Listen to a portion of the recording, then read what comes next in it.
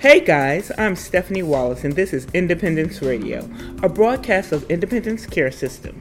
Independence Radio is a series of conversations with members of the ICS community about issues of health care and independent living for people with disabilities and older adults. I had the honor to speak with Marilyn Saviola, ICS's Senior Vice President of Advocacy and the Women's Health Project. Marilyn has long been a fierce advocate for disability rights, and we had a wide-ranging conversation about her life, her work, and what it means to be independent. Enjoy the conversation. Recently, after talking to people like Anna Faye, I realize now that we all have a part to play in the advancement of as people with disabilities. And we can't just relax and ride on the work that the activists and the people who are really in the trenches have done for us. I appreciate it. I really appreciate it because the things that you guys have done have made my life so easy. I mean, it's not perfect, but it's so much easier than I imagined that it was for you. Thank you. Coming Thank up. You. That means a lot. And that's what gets me to where I want to be, where I want to go back with you and ask you, what got you started in activism in this disability rights movement? Well, I probably do better with a rambling answer than trying to give you a straight answer. Oh, good. Just go for it. So if I'm off track, let me, I became disabled when I was 10 as a result of polio. And up until that time, I really didn't know. I met one relative who was really disabled, and once in my life. That was the only exposure I had to someone with a disability. And then after you go through the food stage and rehab, I went home, and I lived at home in an inaccessible environment. We had a mother-daughter house and with my grandparents. My grandparents were on the ground floor, and my mom, my dad, and I, and dog were on the second floor. And they never made a change or anything for me to get out. So while I was younger, I was 10, it was relatively easy to get dragged down the stairs, slung over people's shoulders almost, and carried down. But as I got bigger, much bigger, and parents grew older, it became harder and harder. So my life was shrinking there. At the same time, I was connected with Goldwater. Goldwater Memorial Hospital was part of Helping Hospitals Corporation, and it was a long-term care specialty hospital, and they had a special unit going back to the 50s where people who had polio or other neuromuscular diseases went. And I met the most extraordinary people in the world that I could have met. There were, the professional staff, my peers, other people who became disabled, as I was disabled at the same time trying to grow up. And as we grew up, going home to stay with our families, and in most cases, that didn't work for us. Why? Because of accessibility, and also because my mom wasn't physically able to be my personal care aide. And in those days, our home care wasn't a right. It wasn't anything that was guaranteed. So a private foundation, the Polio Foundation was called then, would give you certain hours of care, like 4 hours a day. And my neighbor would do that. And so becoming a teenager, it would have been very easy once I got outside to be able to hang out with my friends, and because they were all in the neighborhood.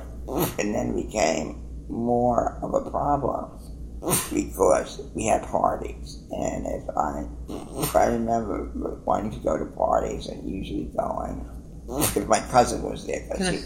At this point, were you on crutches? No, polio hit you all at once. It's not progressive. So I became a quad overnight. Oh. Yeah. It's not progressive. It all happens while you have this fever as a result of the polio virus. So you were in a wheelchair? Yes, with a ventilator. Wow. All right. Okay. So I remember my friends started hanging out at the movie or at the, wherever, and I couldn't go because I didn't have a power chair. I not always had someone to bring me up and down stairs, and lots of my friends were teenage girls who couldn't really do it, and so my world was constantly shrinking to the point where I made an intellectual decision an emotional decision to live at Coldwater rather than to live home, which is so contrary to any of the mores of our society. It's supposed to be home. I wanted to be, but my life was... How old were you? It started when I was about 13 and went until I was 17. That's how long the process took. And I wanted to go to college, and there was no way in hell I could go to college if I couldn't get in and out of my house. So your schooling before, like high school, did you actually go to a high school, or were you homeschooled? It was homeschooled. Through the Board of Ed, it's called home instruction. Up until high school, I had 3 days a week, an hour and a half each day. Then as I went into high school, I got a math teacher. Now, I didn't get a math teacher until I went back to Goldwater. I had an art teacher. That's it? That was it. Just an art teacher? And the regular teacher for an hour and a half. Oh, okay. 3 days a week. Mm-hmm. I wanted to go to college, but I wasn't learning. When I first went to college, I was denied vocational rehab money because I was too disabled and I never worked. So one of my first advocacy battles was to get they said get a college that would accept you. So I got accepted into LIU. Then they said, well, she's too disabled. She's not going to be able to do it. And I wrote at the Senator Javits. That's not going back with her. And I'm being denied this. I want the chance to try. So they gave me a year's probation. If I can maintain a C or better grade point GPA, I would be able to. They would pay for it. And I did, and they did. But I don't know. It just wasn't right. I was feeling that there was no services in place. I was a burden to my family, I felt. Okay. And, the subconscious message was real clear. That my mother's given up her life to take care of me and she's not well. And my dad would be out of the home more and more. He had a business. He owned a small store, a candy store, luncheonette. And so he spent more hours there. So when I came to Goldwater, I still had this peer group. There were a lot of young people there at the time, and we were dispersed throughout the hospital. And so a group of us fought for the right to have a special unit that would address our needs. I think it had to be something from 18 to 35 or whatever, and that it would be geared to people who were going to be leaving and returning to the community, and would have to. I wanted to go to school or a vocational thing, so we're trying to do that, and so they developed a special unit called the Young Adult Unit. We had the nursing staff, the nurses' aides, the nurses were handpicked and selected to work there.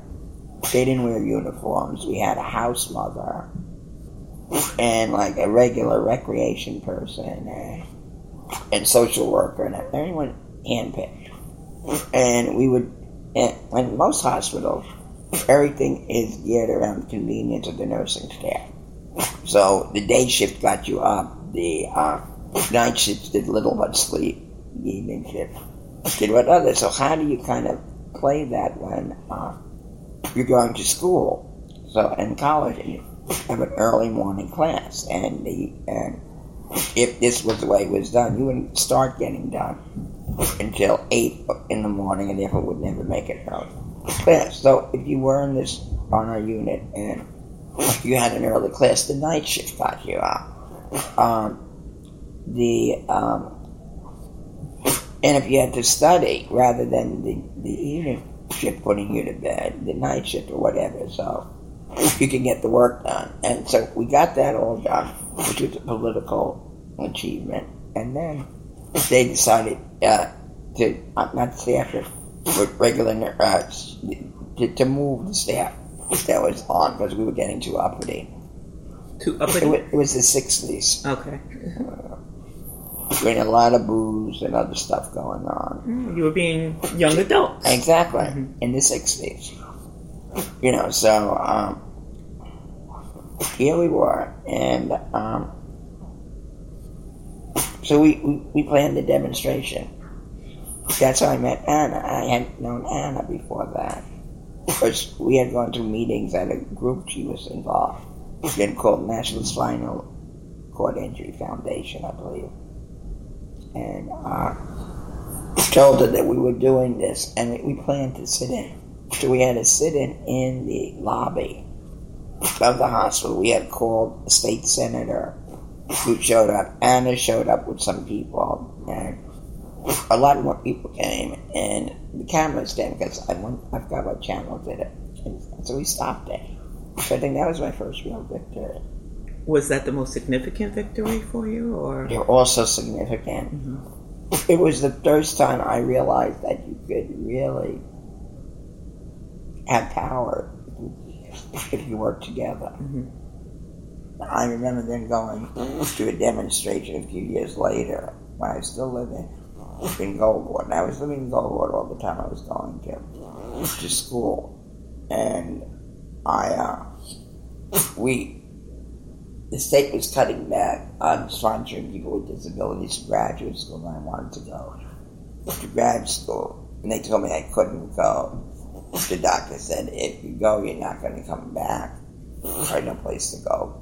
Wait, if you go away to grad school? You were going away? If I went to the demonstration that was protesting the VESID, or at the time, OVR, the State Vocational Rehab Agency, not sponsoring graduate school for people with disabilities. There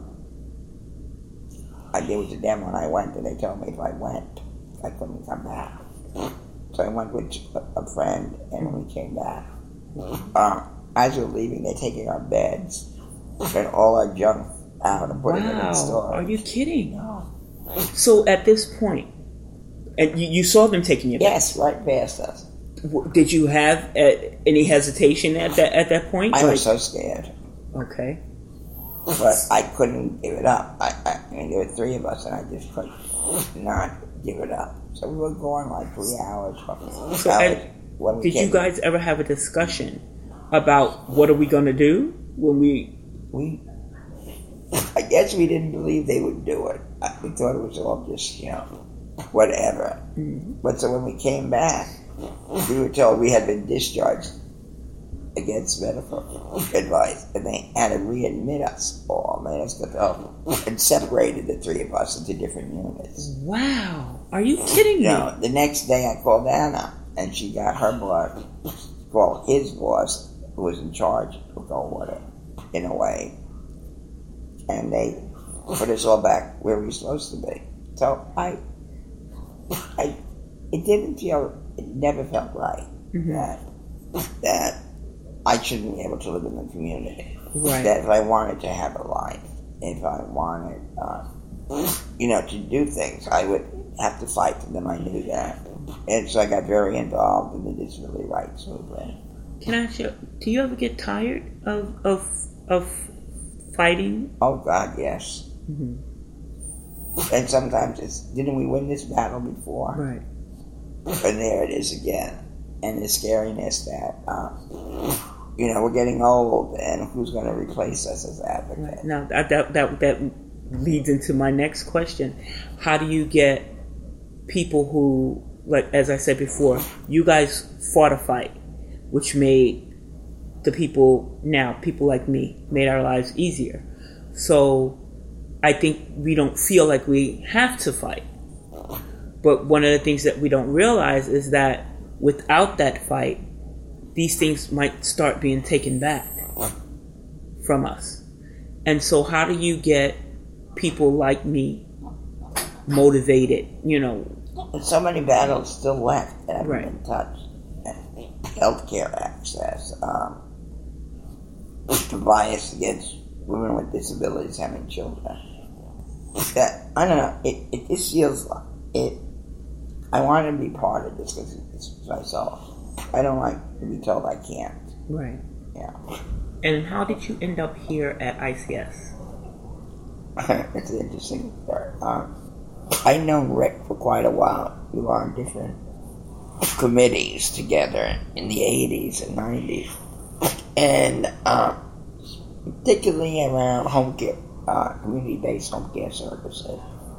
And at the time, they were always trying to cap hours, to cut hours. They wouldn't give more. And so we would fight, and Rick would be fighting, and we would work together as a coalition to change things around. And I was the executive director of Sydney at the time.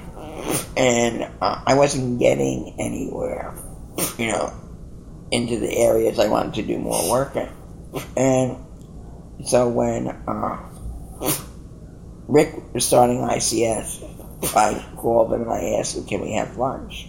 Which I never said we did. And he was kind of waiting for me to say what it is. And I said, I know what you're doing. I don't know if I understand it or I like it. I'd like to know more because I want to work with you. And he almost choked. The look on his face, you want to work? I said, yes, I want to continue to do advocacy. So he said, I'm not going to give you an answer now. Let me think about it and think of a role for you. Which I said, I want to make sure the members got what they needed. So he hired me. He called me back the next week and offered me a position that he created. The irony of the whole thing is I do a lot more.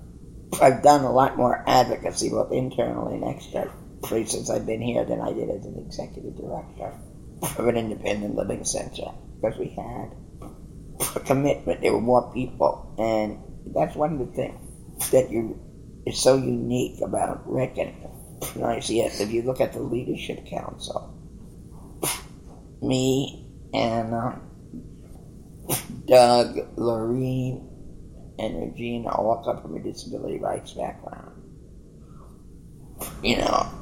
And to work together, again, has been great. So we come with that. And Rick was a community organizer and did a lot of stuff in the 60s and 70s with anti-poverty movement. And he was, so he was involved in the Willowbrook decree.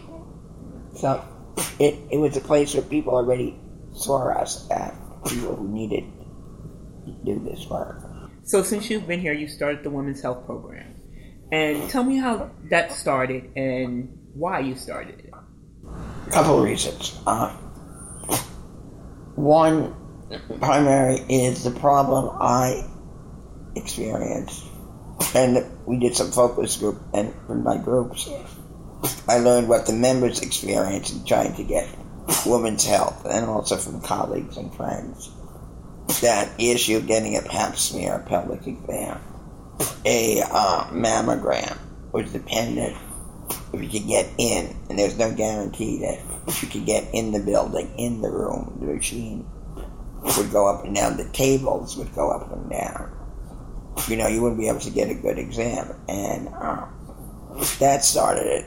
Also, at the time, a someone I had grown up with in Goldwater was diagnosed with breast cancer and died because it was so bad before they she had CP, so she had a lot of tremor and spasticity, so she was really difficult. So they just never bothered to do a mammogram on her. And so then I learned that, the system is just not set up for people with disabilities, and we were looking for a place where they did one-stop shopping. You go and get all your care. You have your mammogram, your pelvic exam, your childbearing age, family planning, regular GYN exams and stuff like that. It doesn't happen with people with disabilities. Some people were told, well, you don't need it. Well, why? Because you're not sexually active. But they never asked the person if she was. Just assumed. It was assumed. Or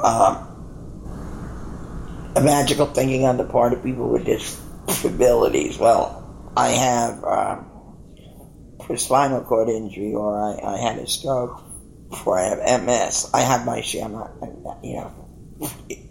you got, so they weren't have to worry about breast or ovarian cancer because they already had something. So they wouldn't go for screenings, or they would say, "Oh, I'm so tired of doctors. Because I'm going to the doctor all the time." I kind of neglected their woman parts, lack of a better term. Wow. Yeah. So I'm sorry. It makes you wonder how many women have suffered and died because of no access. Right, and no disability competency. Okay, I'll give you a couple of examples. We know from the research, from the literature, that there's not a higher incidence of breast cancer in women with physical disabilities. However, there's a significant higher mortality rate. And two reasons are: one, lack of early detection. But the second reason I find more disturbing, lack of aggressive treatment. So someone along the lines had made a judgment that your life isn't as fulfilling or worthwhile to put the extra effort. Wow. This compounded with the fact that doctors and other clinicians are not trained in medical school about working with people with disabilities. It's not even included in cultural competency. That they're very reluctant. And many doctors see us as their failures. They can't cure us. Well, medicine is you're sick, you get cured. Right. Yeah. They don't see anything that's on long-term care issues. And so we know there's no competency about what you do. Is there any type of concern or movement or anything in place to try and get some disability awareness in medical schools? We've been working with our advisory council on that. We're one of our members of our committee, as well as one of the doctors we work with, is writing a curriculum for GYN doctors. Okay. How to position someone whose legs can't get in the stirrups. What kind of speculum do you use? Okay. Right. And at the same time, we are trying to develop, and moving into primary care, to develop a blueprint. We just published one. It's coming out in a week or two. We'll have copies of it. To talk about what do you have to know about disability to be a competent, a regular primary care doctor, but no disability. For instance, if someone goes into a doctor's office and the first time presents with high blood pressure, most of the time the doctor orders a diuretic. Well, for someone in a wheelchair, that could be a disaster. Right. Because you can't get to the bathroom in time. Right. So that's a competency. Mm-hmm. Okay. Now, when you took this, introduced this program to medical facilities, how were you met? Were you met with resistance, or were they welcoming? We started working with the Department of Health, the state, and they were and New York Lawyers for the Public Interest, and we did a document called "Breaking the Barriers," which talked about the barriers that women with physical disabilities encounter in trying to get at good, accessible, competent care. And so we did that. We did meetings, and we reached out to lots of people. One site we went to for mammograms, where we knew somebody. So our original goal was to have sites that were accessible, meaning that you could get in the building, you could get in the room, and that they were welcoming, or they didn't treat you like the problem of the day. Okay. So it really wasn't that held to an ADA standard or anything like that. And so we needed different sites. So a colleague, a friend of mine who used to work, and I promised not to tell the hospital something. Okay. But we got an appointment to see the chief of the mammography division within their radiology stuff, and it was housed in a brand new building which had been designed like sometimes in the early 2000s. So we knew it had to meet state and federal and local law for accessibility. So that was it. So we went there for the appointment. Unfortunately, my friend was out sick that day. But so the person we were supposed to meet for was myself and with Susan Wolf, who was a gynecologist who worked in disability many years before. She's our clinical director for Women's Health. I went, so her and I and Catherine, at the time my age, we were, you know how you go down in mammography in an x-ray area, it's a huge hall, and then smack in the middle there's the nurse's station, or whatever that desk is. So we're headed to that way to find out where we're going to go meet this woman. And this woman comes down the hall, she got a white coat on, and she's waving her arms and going, no, no, no. And she comes up to me and she says, no, no, no. People like you can't come here. What? That's what I said. People like you? I said, people like me? Yeah, and she points to my wheelchair. You can't have a mammogram. It's impossible. I said, but I've had mammograms. I know I can. No, no, no, it doesn't make sense. You have to have a sonogram. And it takes me over to where they do the sonogram. The woman there said, it's impossible because sonograms are not considered diagnostic. They're considered diagnostic, not training, not screening. And no insurance is going to pay for it. Right? And Susan, our doctor, was telling people that as a doctor, when she referred someone for a mammogram, she would get reports back about incomplete study, unable to visualize all the breast tissue because of disability. Mm-hmm. What does that mean? But this, with all that's going on, totally supports why you're there. Yes. Totally supports why you're there. And we've had major success with the Health and Hospital Corporation facilities of all. The not-for-profit, bankrupt system, as opposed to these behemoths like NYU and New York and Cornell and Sinai, you name them. Now, how many facilities participate in the program? We have 2 facilities that only do mammography. One is the Avon Breast Cancer Screening Center at Columbia Presbyterian. The second one is Beach, which is the Breast Examination Center of Harlem, which is a satellite of Memorial Sloan Kettering. We have Morrisania. It used to be a D&T center. They now call it Community Health. What is D&T? Diagnostic and Treatment. Okay. Now they call it Community Health Centers. We have that. Then we have Woodhull, and we just brought Lincoln on, and we're in the process of setting up Cumberland in Brooklyn and Gouverneur in Manhattan. Oh, great. And hopefully go right through the hospital. Oh, great. Now, I mean, it's not state of the art. I mean, if someone said, as of December 31st, everything in hospitals and clinics have to be accessible, it won't happen. Right. It costs too much money. So our goal is for ADA compliance, but in the meantime, to take little steps. Right, so get what you can get. So people need care now, not in 20 years. Right, exactly. How has member participation been in the program? It's been good. Good.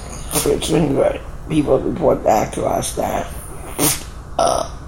one of the doctors we worked with was floored one day and called me after she had been working with us for a couple months, and said, and I don't know how many people I saw who said, but more than 90% looked at me like I was crazy when I did a sexual history on them. And they told me that was the first time any doctor asked them that. Wow. I'm glad for this program, and I do participate in the program. I go to Beach in Harlem for the mammography, and they are really good. They're very good. They're very accommodating, and they are. You don't feel out of place. Right. You don't feel out of place at all. And I also I go to Marsania, which is very very good. I recently went I think it was last month, and there's the doctor there. He's very very good. Sinville. Yeah, Dr. Skimp. He's very good. He's very he makes you relax. You know, I had my ride was coming up. They were running a little late. My ride was coming in 20 minutes. And I said, look, I don't think we can do this. You know, because I only have 20 minutes. He says, we can do it. You know. I said, but if I miss my ride, he said, we can do it. You know, and I was thinking more so about how slow I move. You know, and we did it. But by the time I got outside, my ride came up. But I had I get a little bit proud. Right. You know, so as I was trying to get dressed, the nurses were helping me. And I'm always saying, I got it, I'll do it myself. And then she said, listen, I'm here, let me help you. And as she's helping me, I got tears coming down my face because she had to help me. It's pride, Marilyn. You looked at me strange for a minute. It's okay. It's the pride. Sometimes I know I need help, but I don't like to need help. Right. That's what it is. And like I said, I made it, but I've had experiences with Dr. Stempel where it was just like he had to make me laugh in order to make me relax. Right. And so I really appreciate the program because seeing just being in an environment where I know is accommodating and still having that little breakdown, I can imagine what it would be like in another. I probably wouldn't even go. I honestly probably wouldn't go. And that brings me around to a question of independence. And, you know, like I was just saying, I don't like to need help, even though I know I do need help sometimes. Do you consider yourself to be independent? Everyone in this world is dependent on someone. And I'm dependent for the things I can't do for myself. Right.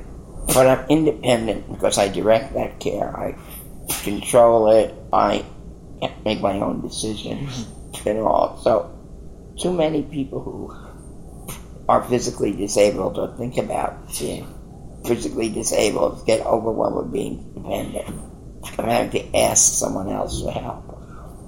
But, you know, if you go through the day and you just see in the office, disability or not, everyone asks everyone to do something. It's just a different thing, and it's harder for a woman who's been the caregiver to switch the role and become the one who gets the care.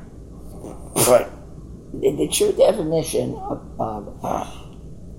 personal care services is just a person who's physically unable to do for themselves any major life function, from dressing to toileting to bathing to cooking to going to the bed. So, you're doing that, you're controlling all that. But people see once they lose that, they lose their status, they lose respect and whatever. And I think, and someone becomes disabled later in life, it's harder. I think if you're born with your disability, or if you get it as a young adult or a child, then it becomes more incorporated into your identity much quicker than if you were, let's say, 32 years old and you had a car accident, or you had MS or whatever. It's like you had no time to. It's just boom. Yeah, all of a sudden, your life changes. Right. And we don't know how to react to other people we've known, and other people don't know how to react to us. Right. Like people will say to me, "Oh, you want to go for a walk?" "Oh, I'm sorry, I didn't mean that." Right. Isn't it kind of funny though to see them fumble? It is very interesting. It's very interesting to go out with someone who's not used to going out with you, and people are staring, and they're staring at you. Doesn't that make you uncomfortable? It's a projection on their part. Right. I always felt like it should be, well, since becoming disabled, like there should be some type of disability classes, because it's like you're disabled, now what? What do you do from there? What do you do? I met a woman recently who had an accident in May, and she was in a nursing home. I'm glad she's out now, but it's just trying to navigate. It's so new. It's so new. It's so new, and so many things to deal with. Right. She's a single mother, and she used to work in healthcare. She used to be an aide, and she used to work in nursing homes and things like that. And now all of a sudden the tables are turned, and I think she thought, just like I probably thought, that once you become disabled, there's like some type of committee or something that, hands you the disability package, everything you need here, but it's not that way. So in terms of disability rights and accessibility, what do you think we go from here? I think there's laws on the books that are threatened constantly to be cut or to change or be rolled back. Benefits to be rolled back, or things just not to be monitored. Like, so there's nobody in charge of, what healthcare facilities are doing as far as accessibility. But the Patient Care Act, with Obamacare, had a mandate of dealing with minority groups, including disabilities. I think that it's making sure that the laws that are on the books are enforced, and to make sure that they're not weakened, and to move ahead into some things that still have not been. And how would someone who's interested in picking up that fight, where would they turn? Where would they go to? In New York City, I would send them to DIA meetings. That's Disability in Action? Yeah, Disabled in Action. Disabled in Action. And in the independent living centers. Okay. Alrighty. Alright. Thank you, Marilyn. I really appreciate it. You are welcome. This was fun. That was Marilyn Saviola, Senior Vice President of Advocacy and the Women's Health Project at ICS. You have been listening to Independence Radio, a broadcast of Independence Care System, a community-based nonprofit agency serving the Bronx, Brooklyn, Manhattan, and Queens, and dedicated to supporting older adults and adults with physical disabilities and chronic conditions to live at home and participate fully in community life. To learn more, visit www.icsny.org. Thanks for listening. I'm Stephanie Wallace, founder of the LAID Group. You can learn more about what we do at facebook.com/loveandintimacy for the disabled. Bye-bye.